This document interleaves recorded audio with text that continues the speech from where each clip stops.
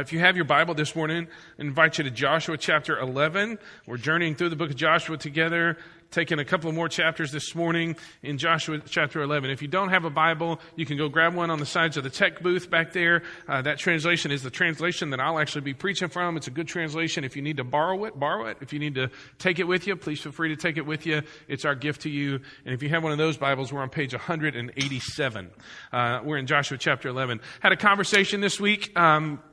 We're standing in the hallway talking to one of the VBS workers who's up here, just blood, sweat, and tears and all the stuff that comes with VBS week. And he was telling me a little bit about they had a family event that they had to go to recently, staying at a hotel, and the hotel that they stayed at, I'm just thinking they should have asked for an upgrade because they only had the full-size bed for the couple of them, for the two of them. Full-size bed, just in case anybody's with me on this, 4.5 feet wide. I mean, you're getting really snuggly really fast. You know what I mean? How many of you are queen sleepers? Queen sleepers? How many of you are king sleepers?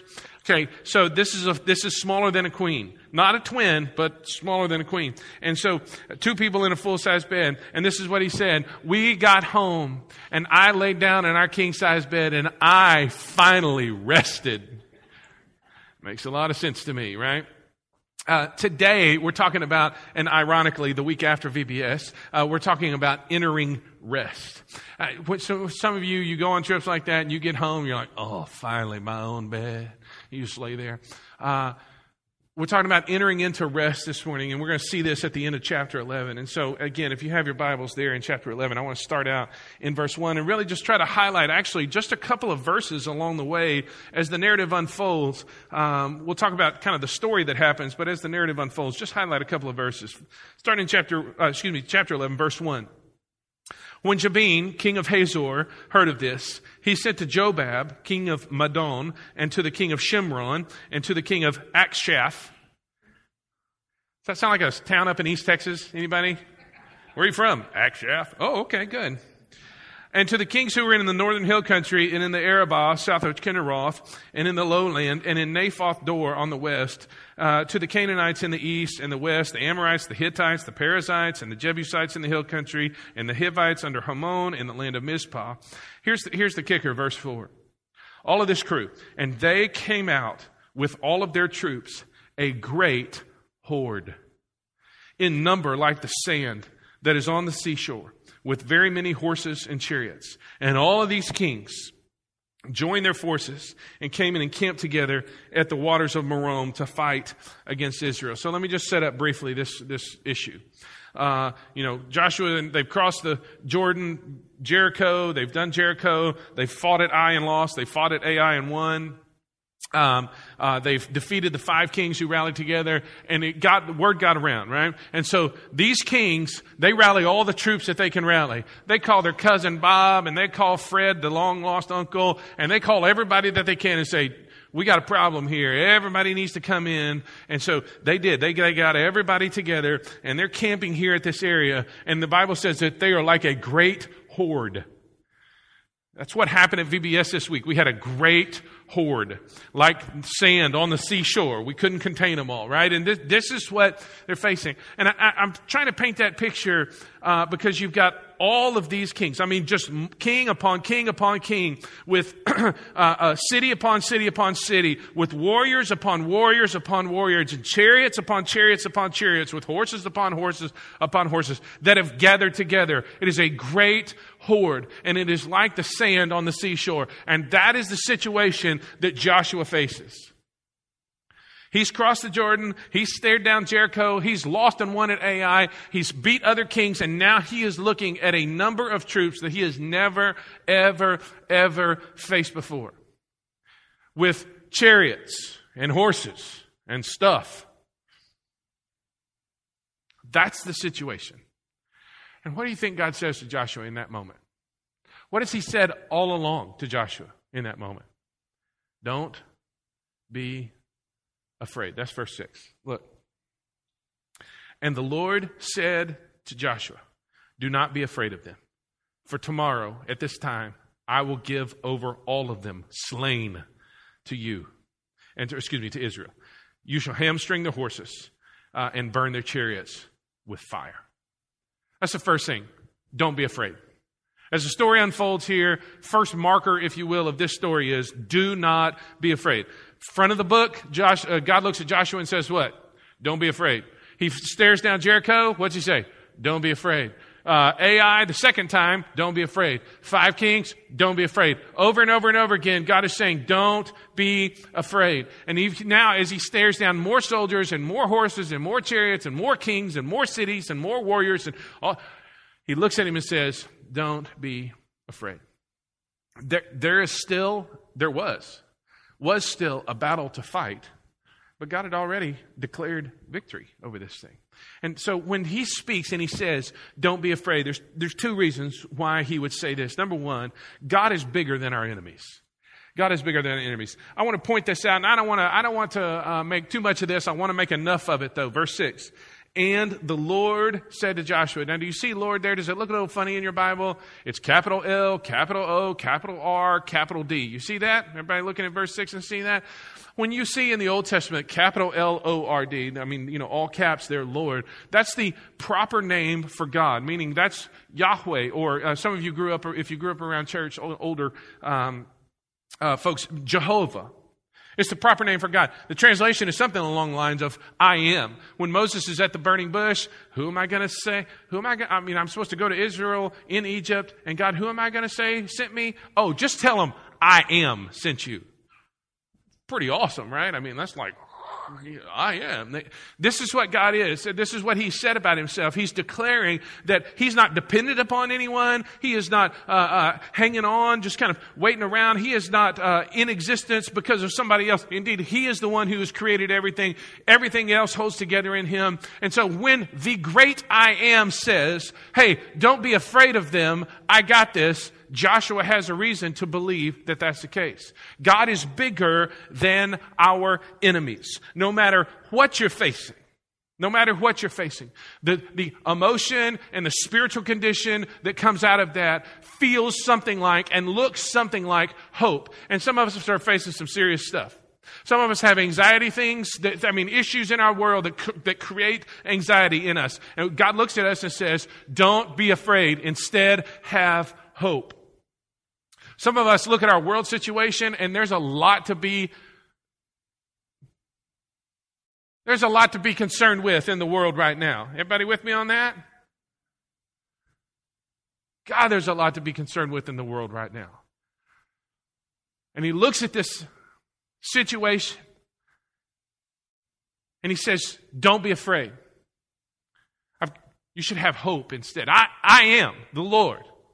And I'm saying, don't be afraid. Have hope. I'm bigger than anything that you're facing. Some of you got calls, maybe even this week, from doctors said, hey, we need to come in and have a conversation. God's bigger than any sickness that you're facing. Anything that you're staring down, that your body is doing that it's not supposed to do or not doing that it's supposed to do, God's bigger than that.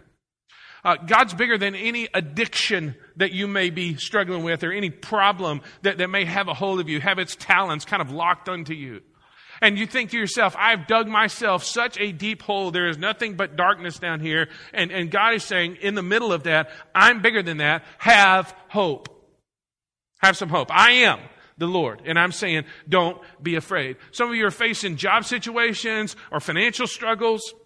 And God's saying, don't be afraid. And you're thinking to yourself, don't be afraid. God, I'm not sure if you're going to see me through, much less how you're going to see me through. How is that? And God says, don't be afraid. Have hope. I'm bigger. I am bigger than anything that you're facing. Some of you are facing relationship things that are just rocking your world as in the people that you're connected with. Maybe it's your fault, maybe it's theirs, maybe it's somebody else, and you're just concerned. God says, don't be afraid. Don't be afraid.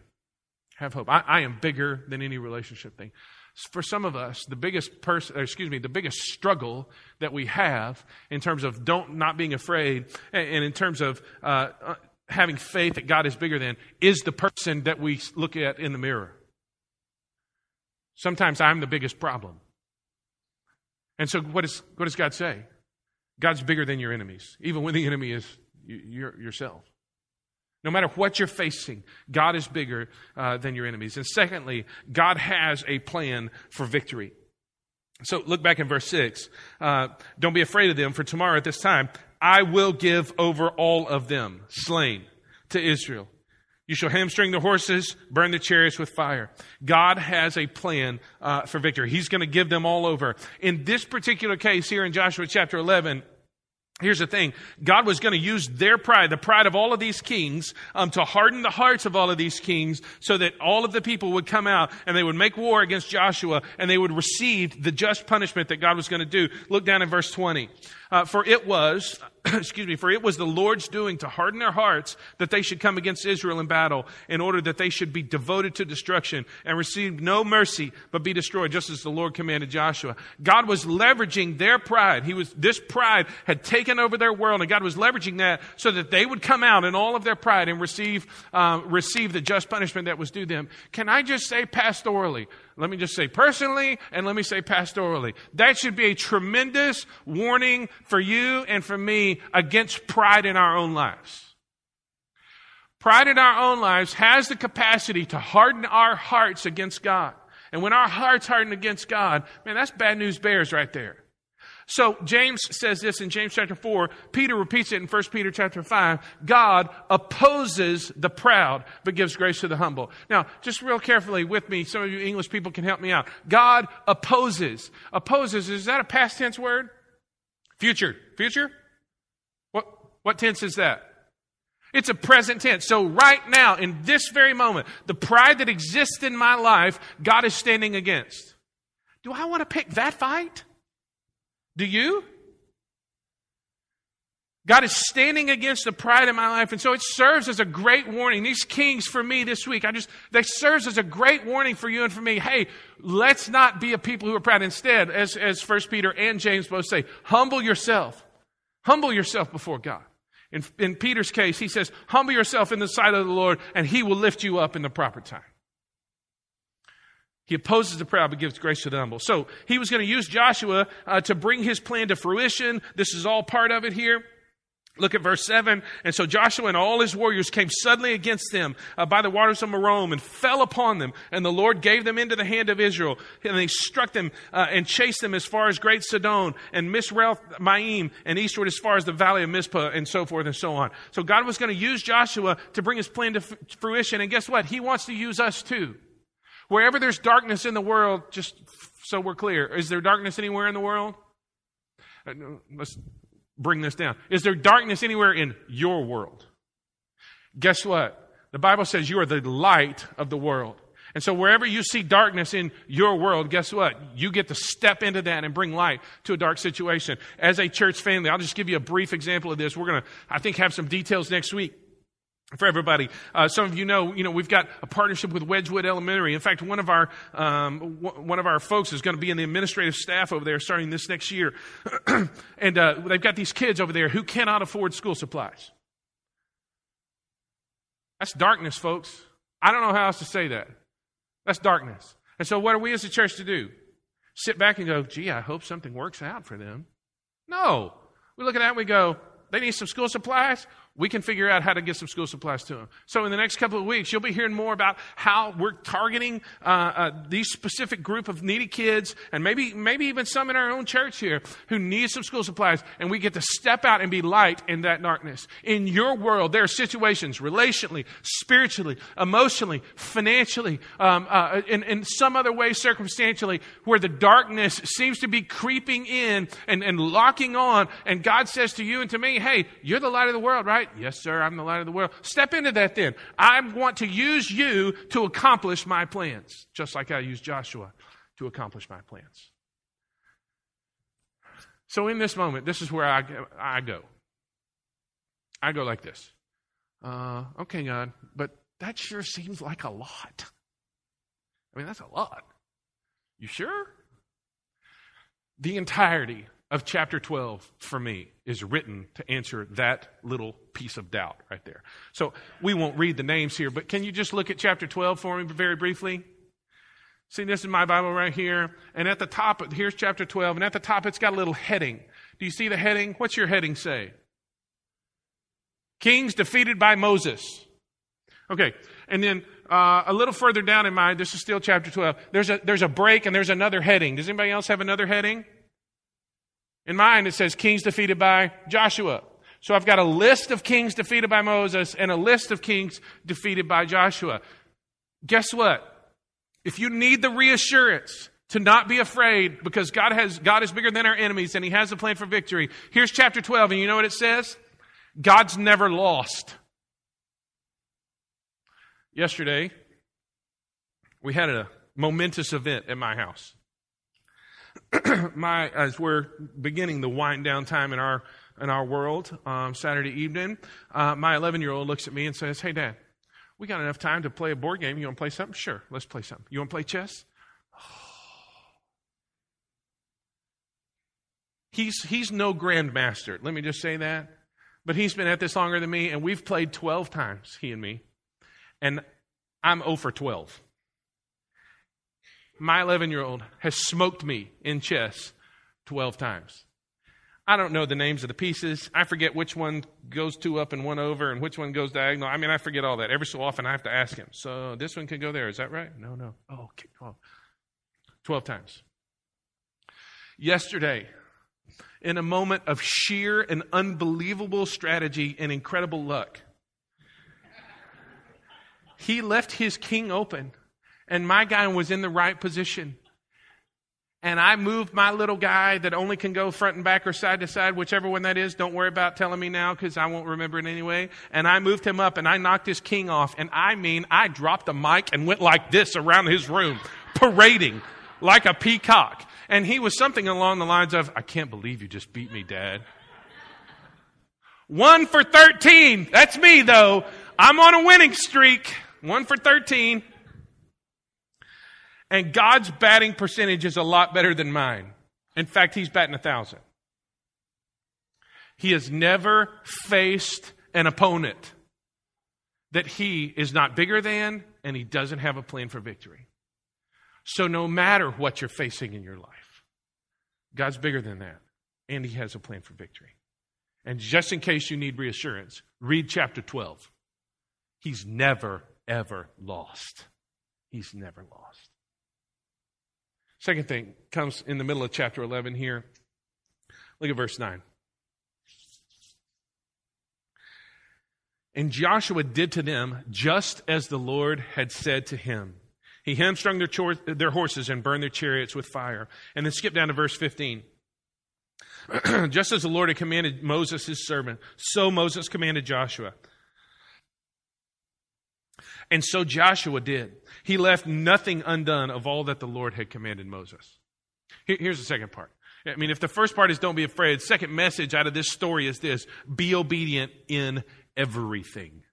Be obedient in everything.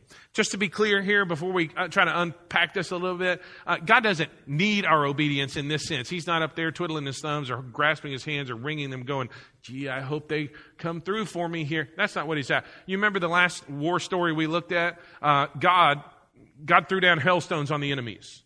That was not Joshua's doing. So God doesn't need us in that way. But what He does when He invites us into obedience, He's inviting us to participate in what He's doing in the world. In this case, Joshua got to participate in the Lord's victory over His enemies and over these people who just had committed these heinous sins, these Canaanites. It allows us to participate. And furthermore, obedience shows that we can be trusted. When we are obedient in small things, God will say, to us, I can trust you with some more. And when we're obedient in those things, I can trust you with some more. And when we're obedient in those things, I can trust you with some more. And so it allows us to participate in what He's doing, and it shows that we can be trusted. And so, here's just some statements under this, be obedient in everything, that I was thinking about in terms of Joshua. First of all, when it's easy, be obedient.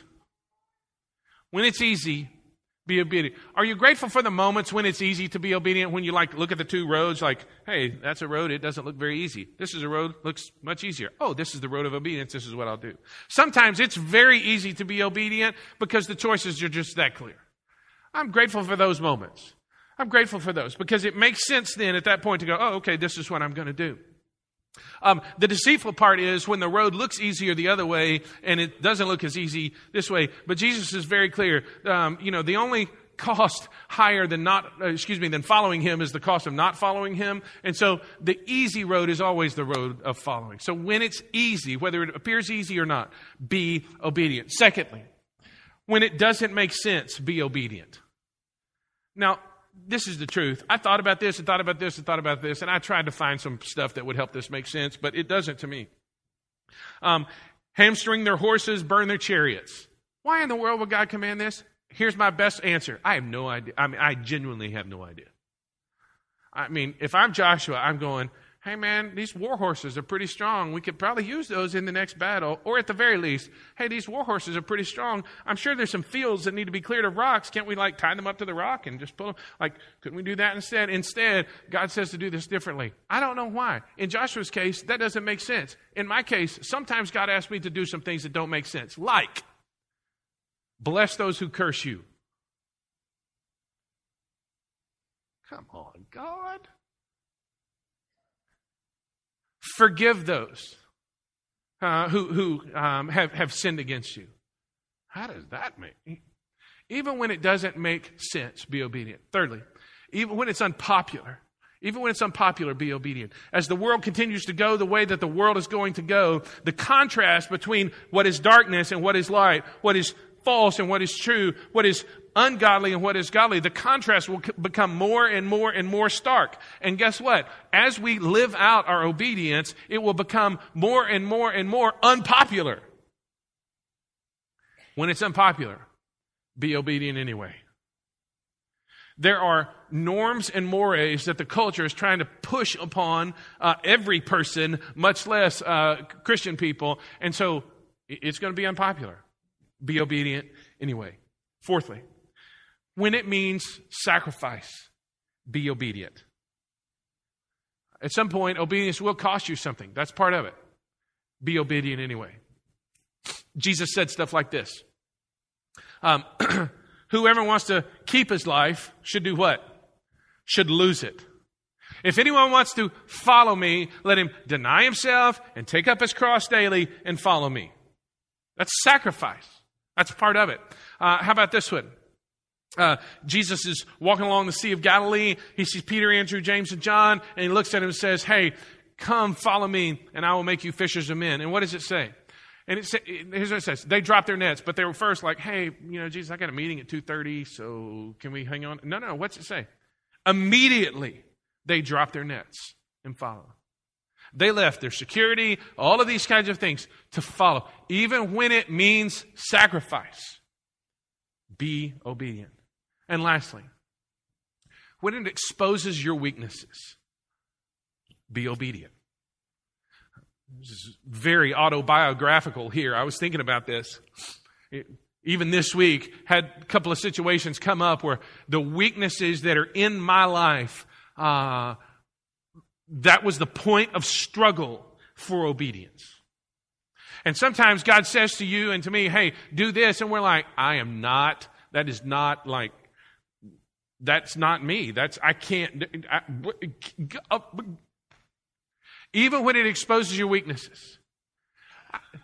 I don't like having my weaknesses exposed. Anybody with me on that? Even when it exposes your weaknesses, be obedient. Even when you say, hey, listen, you don't do this well, or you can't do this well, or step out and be obedient. Even when it exposes your weaknesses. Lastly, don't be afraid, he says, and be obedient in everything. And lastly, God's leading us somewhere, and that's to rest. Look down at verse 21. Joshua 11, verse 21. We've got a couple of verses here. And Joshua came at that time, and he cut off the Anakim from the hill country, from Hebron, from Debir, from Anab, and from the hill country of Judah, and from the hill country of Israel. Joshua devoted them to destruction with their cities. There was none of the Anakim left in the land of the people of Israel. Only in Gaza, in Gath, and in Ashdod did some remain. Just a little Bible trivia here. Goliath was one of the Anakim. He came from what city? From Gath, right? And so you've got Joshua pushing these people out of the land of Canaan to other areas. Verse 23. So Joshua took the whole land according to all that the Lord had spoken to Moses. And Joshua gave it for an inheritance to Israel, according to their tribal allotments. And the land had rest from war. The land had rest from war. So, here we go. Just trace this with me very quickly. People are in captivity in Egypt. God delivers them by his right hand of power, the Bible says. He delivers them. 10 plagues, the whole thing, brings them out of Egypt, through the Red Sea, into the wilderness, sustains them while they're in the wilderness. They rebel against God, and still He chooses to sustain them for 40 years until that rebellious generation died off. They get to the edge of the promised land. God again holds the water of the Jordan back, brings them into the promised land under Joshua's leadership, defeats Jericho. The battle at Ai that went poorly was then redeemed as in the second battle of Ai that went well. And then you've got the defeat of the 5 kings and the peace, covenant of peace with Gibeon, and all the deceit that was involved there. And you got the defeat of the 5 kings. And then you've got this defeat of this incredible horde here in Joshua chapter 11. And the land had rest from war. God was leading them all the way back from the Exodus in Egypt. 45 years worth of leading. He's leading them through all of these events, through all of this stuff, through all of these steps and missteps. He's leading them. He's leading them. What's He leading them to? He's leading them to rest. And the land had rest from war. There is nothing in this story, all these chapters that we've gotten through so far and all the ones yet to come, there is nothing that happens that is aimless or purposeless. Everything that Joshua has gone through, everything that he has endured, all the positive things that have happened, all the negative things that have happened, all the good and all the bad, all the triumphs and all the tragedies, all of that happens with an aim, with a purpose. And if it's true in Joshua's life, you know who else's life it's true in? It's true in yours. It's true in mine. There is nothing in my life, there is nothing in your life that happens that is aimless or purposeless. And here's the thing, even if you think, oh God, there is no way this is right or good or whatever, like this is not, what is God going to do with that? What does He promise to do with that? He is going to take that event, whatever it may be, how dark it is, how ugly it is, how horrible it is, how tragic it is, how terrible it is. He's going to take that thing and do what? He's going to redeem it. There is nothing that happens that is aimless or purposeless. And secondly, what we will be able to say when finally we come into a land of rest, like Joshua did, we will be able to say this: what is not right will be right in the end. We will be able to say what is not right will be right in the end.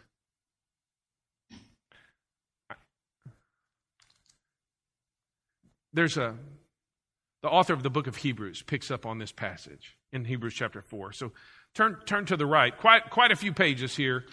Turn to the right here to the New Testament in Hebrews chapter 4. And I just want to talk about this rest thing for just a moment more.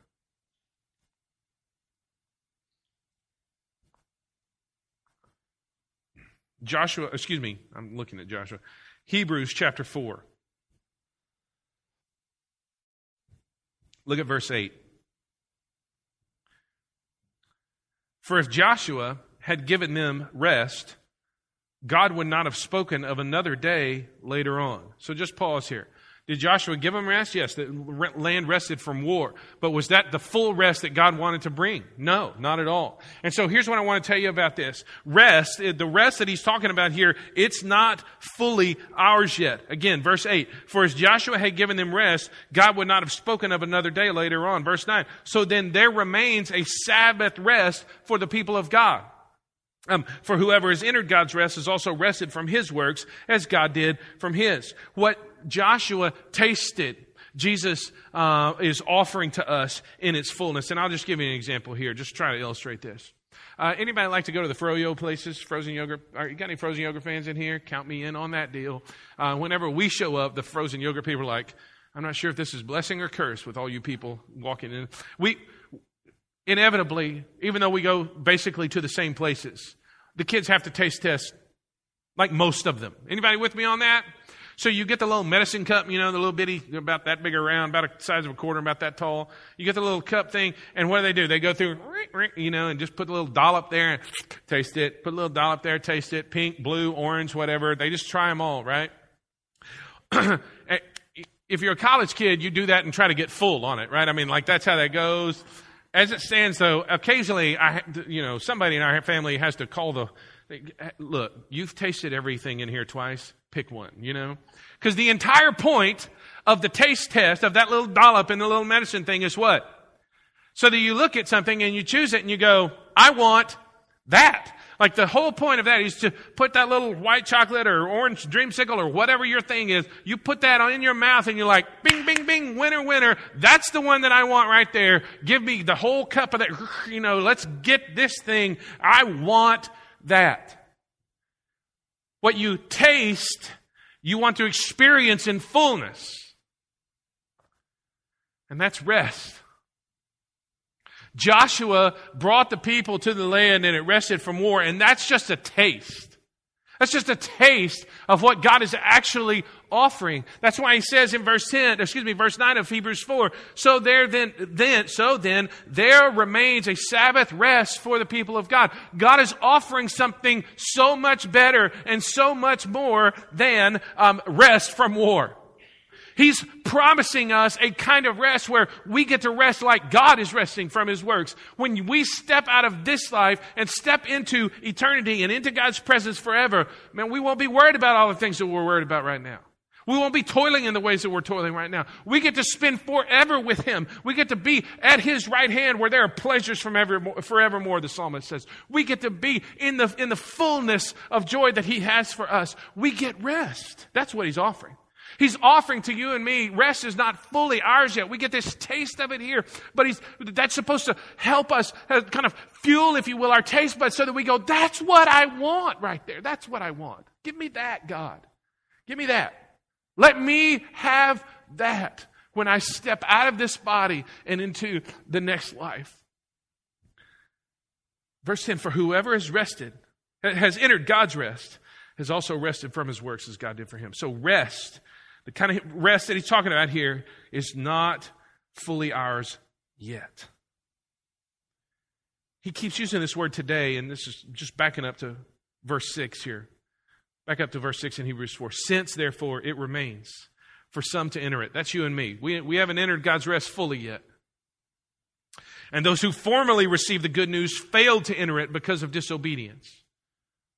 Again, he appoints a certain day, quote, today, saying through David so long afterward in the words already quoted, today if you hear his voice, don't harden your heart. So just try to walk this through very quickly. He's talking about Psalm 95, where David says, today you can enter the rest of God. Today if you hear his voice, don't harden your hearts, you can enter his rest instead. And Joshua, the writer of the Hebrews argument is this. Joshua came first, and then David came long afterwards. And David is still offering rest, right? God through David is still offering rest. So today is an opportunity. Today is an opportunity to enter into God's rest, to cease from all of this craziness, from all of this stuff, and to enter into God's rest, to taste this now so that you can have the fulfillment for it later. David, much, much later, he said that there is this opportunity to enter God's rest, but some didn't because of disobedience. They hardened their hearts against God.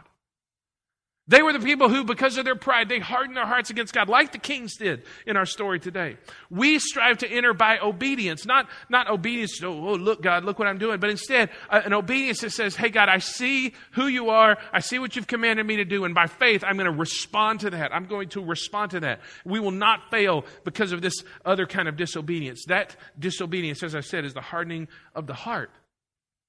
So today is an opportunity to do what? To respond to God. And He helps us. He helps us in this. He initiates this love relationship. Instead of spurning Him, we can turn to Him. And He uses things in our lives to speak to us and to help us understand who He is. Look at verse 11. Let us therefore strive to enter that rest so that no one may fall by the same sort of disobedience, this hardness of heart. Look at verse 12 now. What's one thing that He uses to help us? For the word of God is living and active, sharper than any two-edged sword, piercing to the division of soul and of spirit, of joints and of marrow, and discerning the thoughts and intentions of the heart. What does God use? He uses the Word of God to pierce us, to drive right into the very core of who we are and split apart and discern things, to show us things, reveal to us things that we didn't even know about ourselves, to even discern the very thoughts and intentions of our hearts. Even the parts that we never could have divided up, God uses the Word to expose. And not just His Word, but also His all-knowing nature. Look at verse 13. And no creature is hidden from His sight, but all are naked and exposed to the eyes of Him to whom we must give an account. Nobody gets away with anything. That's what He's saying. Okay, so if God uses His Word to cut us and to shave off and pull out parts that don't belong, and He reminds us that, hey, I see you and you're going to have to give an account. People are like, boy, that's a real opportunity. Sure, great. Not sure I want to be a part of that kind of God. Listen, the fact that God uses His Word to pierce us and to open us up and remind us that He sees everything, that's actually a gift, but that's not all of who God is. Look at verse 14. Yeah. Since then, we have a great high priest who's passed through the heavens, Jesus, the Son of God. Let's hold fast to our confession. For we do not have a high priest who is unable to sympathize with our weaknesses, but one who in every respect has been tempted as we are, yet without sin. So just to be clear, everything that you've gone through this week, Jesus knows. He not only knows about it, but He Himself has been through something just like it. No matter your response, godly or ungodly, Jesus has walked that path before and He's succeeded. And so He's not looking at you and all your weakness. When that Word of God pierces you and when you get laid open before God and you're like, ugh, He's not looking at you going, see, shouldn't have done that. He's looking at you going, man, I've been there too. I've been there too. Yet without sin, He says, verse 16, let us then with confidence draw near to the throne of grace, that we may receive mercy and find grace to help in our time of need. If the Word pierces you and God seeing you causes you to shrivel back, to shrink back from God, just remember there's a great high priest who knows absolutely what you're going through, has been through what you're going through, and looks at you with empathy and lots and lots and lots. I mean, just an abundance of mercy and grace. And you can come to Him. You don't come to Him you come to Him by faith. You don't come to Him by your works. You come to Him, just say, hey, God, I'm coming to you. I'm bringing all of my junk here. Coming to you. Here I am. You don't come to Him after you've kind of cleaned up. Oh, God, look, I made my bed and picked up my room. Okay, Jesus, come on in now. No, you go to Him with all of the junk, all of who you are. However much stuff you've got in your life, you come to Him and you know what He says? There's mercy and grace in time of need. One last passage, Matthew 11. Come to me, all who labor and are heavy laden, and I will give you what? What's He say? He'll give you rest. Take my yoke upon you and learn from me, for I am gentle and lowly of heart. And you will find, what are you going to find? Rest. You're going to find rest for your souls. For my yoke is easy and my burden is light. If you're here this morning and your world is anything but easy and light, if you're here this morning and you are burdened and heavy laden and laboring, Jesus says, come to me. Maybe you're laboring under your sin and your shame. Jesus is a Savior who will take that. Maybe you're laboring under something else, some condition or some issue, some thing that's got itself wrapped around you. Jesus is in the business of liberating people. Maybe you're carrying a burden, a thing, a situation you're carrying around because you're not sure what to do with it. Jesus says, cast all your anxiety upon me because I care for you. Whatever it is, you come to Him. You don't have to clean yourself up. You come to Him, and what you will find is you will find rest for your souls. I'm going to pray, and we'll have some time to respond.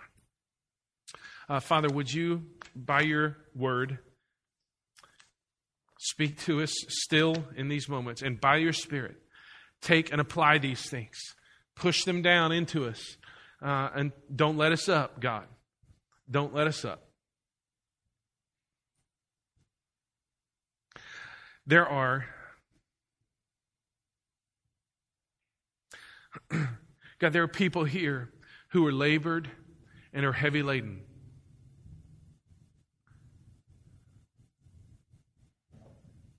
Whatever the situation is, Father, I pray that they would come to you as they are.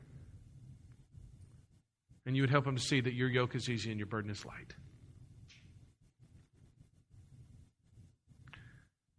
Continue to speak, Holy Spirit. Do what you want to do with us.